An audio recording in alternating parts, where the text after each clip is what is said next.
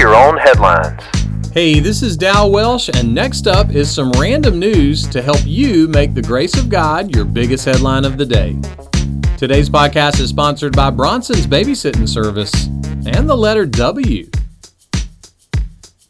So, are you a minimalist or a maximalist?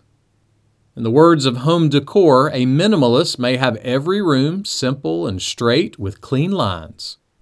On the other hand, a maximalist may have a bistro table, 4 recliners, a love seat, a Christmas story lamp, 7 pairs of Dutch wooden shoes, a Jack LaLanne juicer, and 119 framed pictures of dogs eating organic oatmeal, all crammed into the breakfast nook of their kitchen. A recent article noted that whether you are minimal or maximal, your home decor is a great way to express your style. I heard about a guy that's trying to put together a minimalist orchestra. He said it would be just like a regular orchestra without all the bells and whistles. The humor in that joke was definitely minimal.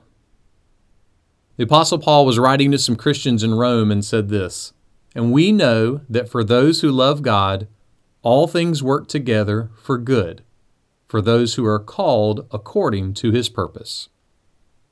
So I guess you could say that God is a maximalist. He is maximizing all things for good.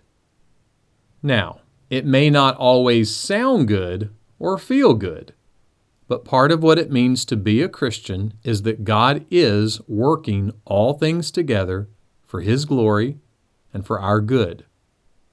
Someone was speaking to a graduating class and put it like this: defy self-pity with the promise that God is orchestrating every season of your life for your maximum good.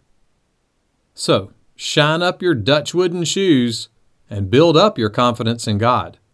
He has maximum mercy.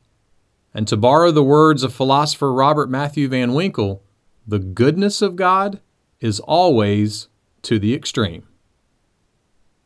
Make that one of your headlines today. Make Your Own Headlines is a little smidge of encouragement from Holland Avenue Baptist Church. Tune in Monday to Friday wherever you listen to podcasts. And for more positive resources, search Holland Avenue on YouTube or Apple Podcast, or visit hollandavenue.com.